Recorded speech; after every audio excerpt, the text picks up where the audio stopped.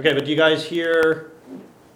I believe the second, there's three chords they're playing there, I'm pretty sure. I believe the second two are the same. The first one is where they change. Well, it actually goes from, at the start of verse C. 1, goes from C to E minor, and then to F. Repeats that pattern for 8 bars, and then it goes to this bar 9 of verse 1 is A minor, up to C, down to F. So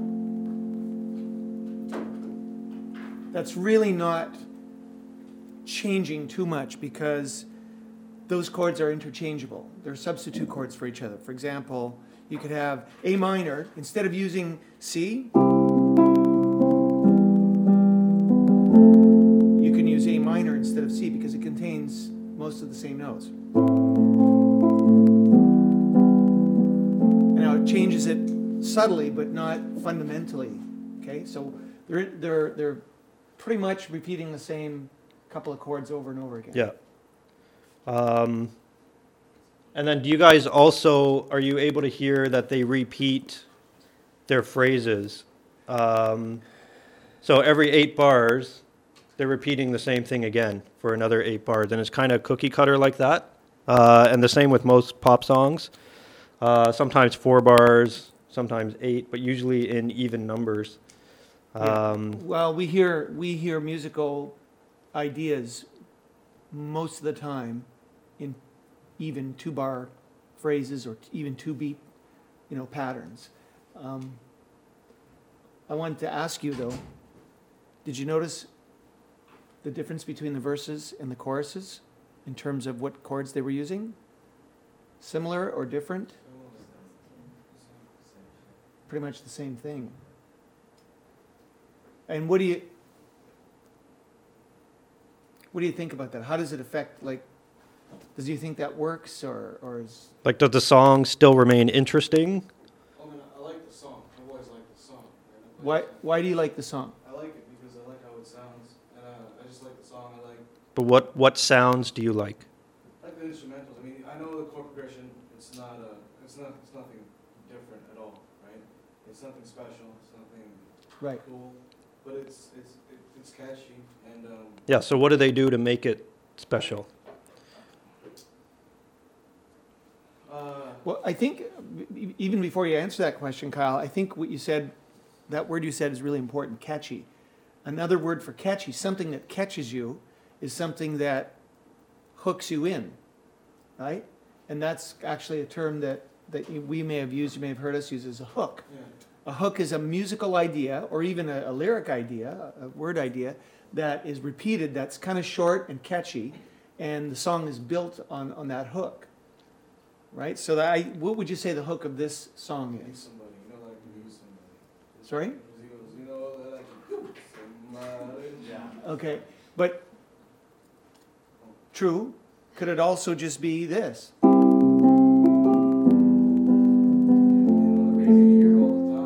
Right. You're gonna like what you're familiar with, especially if you don't really study music.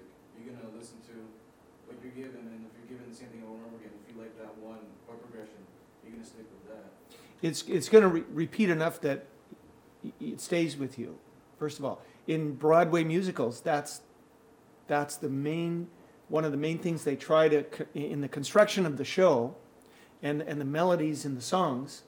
They want you to be walking out in the after the end of the first act.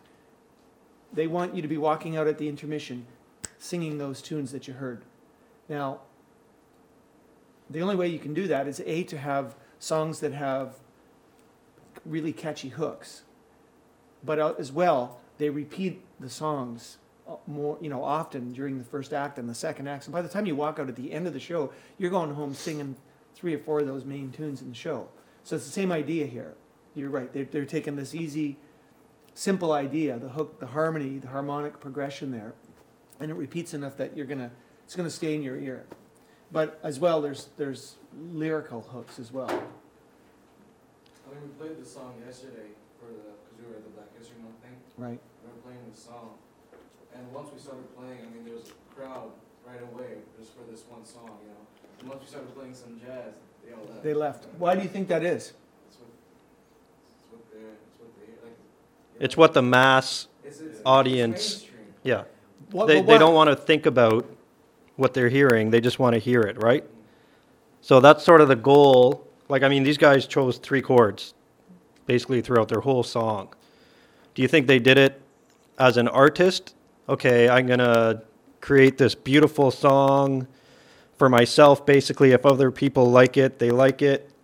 Or do you think they created it knowing majority of the people that are going to listen to this aren't musically... Well, you see, the Kings of Leon, I mean, before they got famous with this and like Sex on Fire and Notion, they were really popular in UK, and their songs, they're not mainstream at all. If you listen to the rest of the album, you have songs like Crawl, like there are other songs that would not be able to make it onto the radio. So they had this one song that made them fans, you know? It's almost like a tactic. You have like 3 singles on there, which would... They sell the album. Yeah, That's all they need. People buy it. You get They just fans need to one. listen to it, you get 'em, you know? They just So do need you one think- hit. do you think a song like that was popular back in the 40s or 50s, I'm going to play an example for you, would be popular with the general listening public today? It's a song, it's a jazz standard called Stella by Starlight, and it's got some, you know, it's not just 3 chords. So it goes... I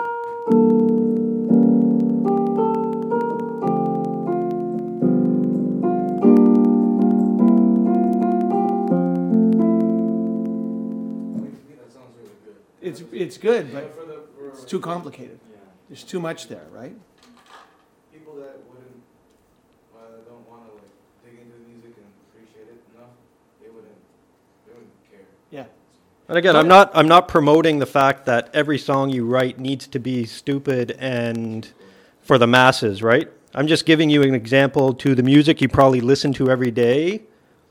Basically, how simple it is and how simple it can be to analyze and deconstruct. So, I mean, if you guys are ever writing your own song, and you're going to be at the end of this sort of series, we're going to talk about it later, but it's always your own creativity that will make a song. So don't ever think, like, we're not standing here saying this is how you have to write a song. It has to be for the masses, and it has to be whatever. Each individual person is their own person, and I guarantee if I gave you each the same 3 chords, obviously every song is going to be completely different, right? You're all using the same 3 chords, even in the same order, I could say. You have to do these 3 chords in order. Everyone's going to have a completely different sounding song. And that's why you can get away with the 4-chord group when they sang all those 50 whatever songs, because everyone writing those songs are all individuals, right? So I'll also play you some hooks. I already did one hook with the Bittersweet Symphony, but the other goal of music writing is the hook, to get people interested in your song and to stay and listen to your song. Could they always say, like a record executive looking for new bands or whatever, they usually say within the first 30 seconds they know whether the song will be good or not. Because the hook usually is in that first 30 seconds. 30 is 10. probably even too long. Yeah. My the fellow at my publishing company who edits all the jazz pieces that come in, if you send him something, he told me one time, he said, I give it maybe 10 to 15 seconds. Then that's a long, in other words, maybe even 5. So you press play, and if in the first 5 to 10 seconds, it doesn't catch him, it doesn't grab him, next. And that's all you got. You got to grab them in the first 5 to 10 seconds. Otherwise, they're just going to ignore it, go on to the next one. That's scary. That's hard to do.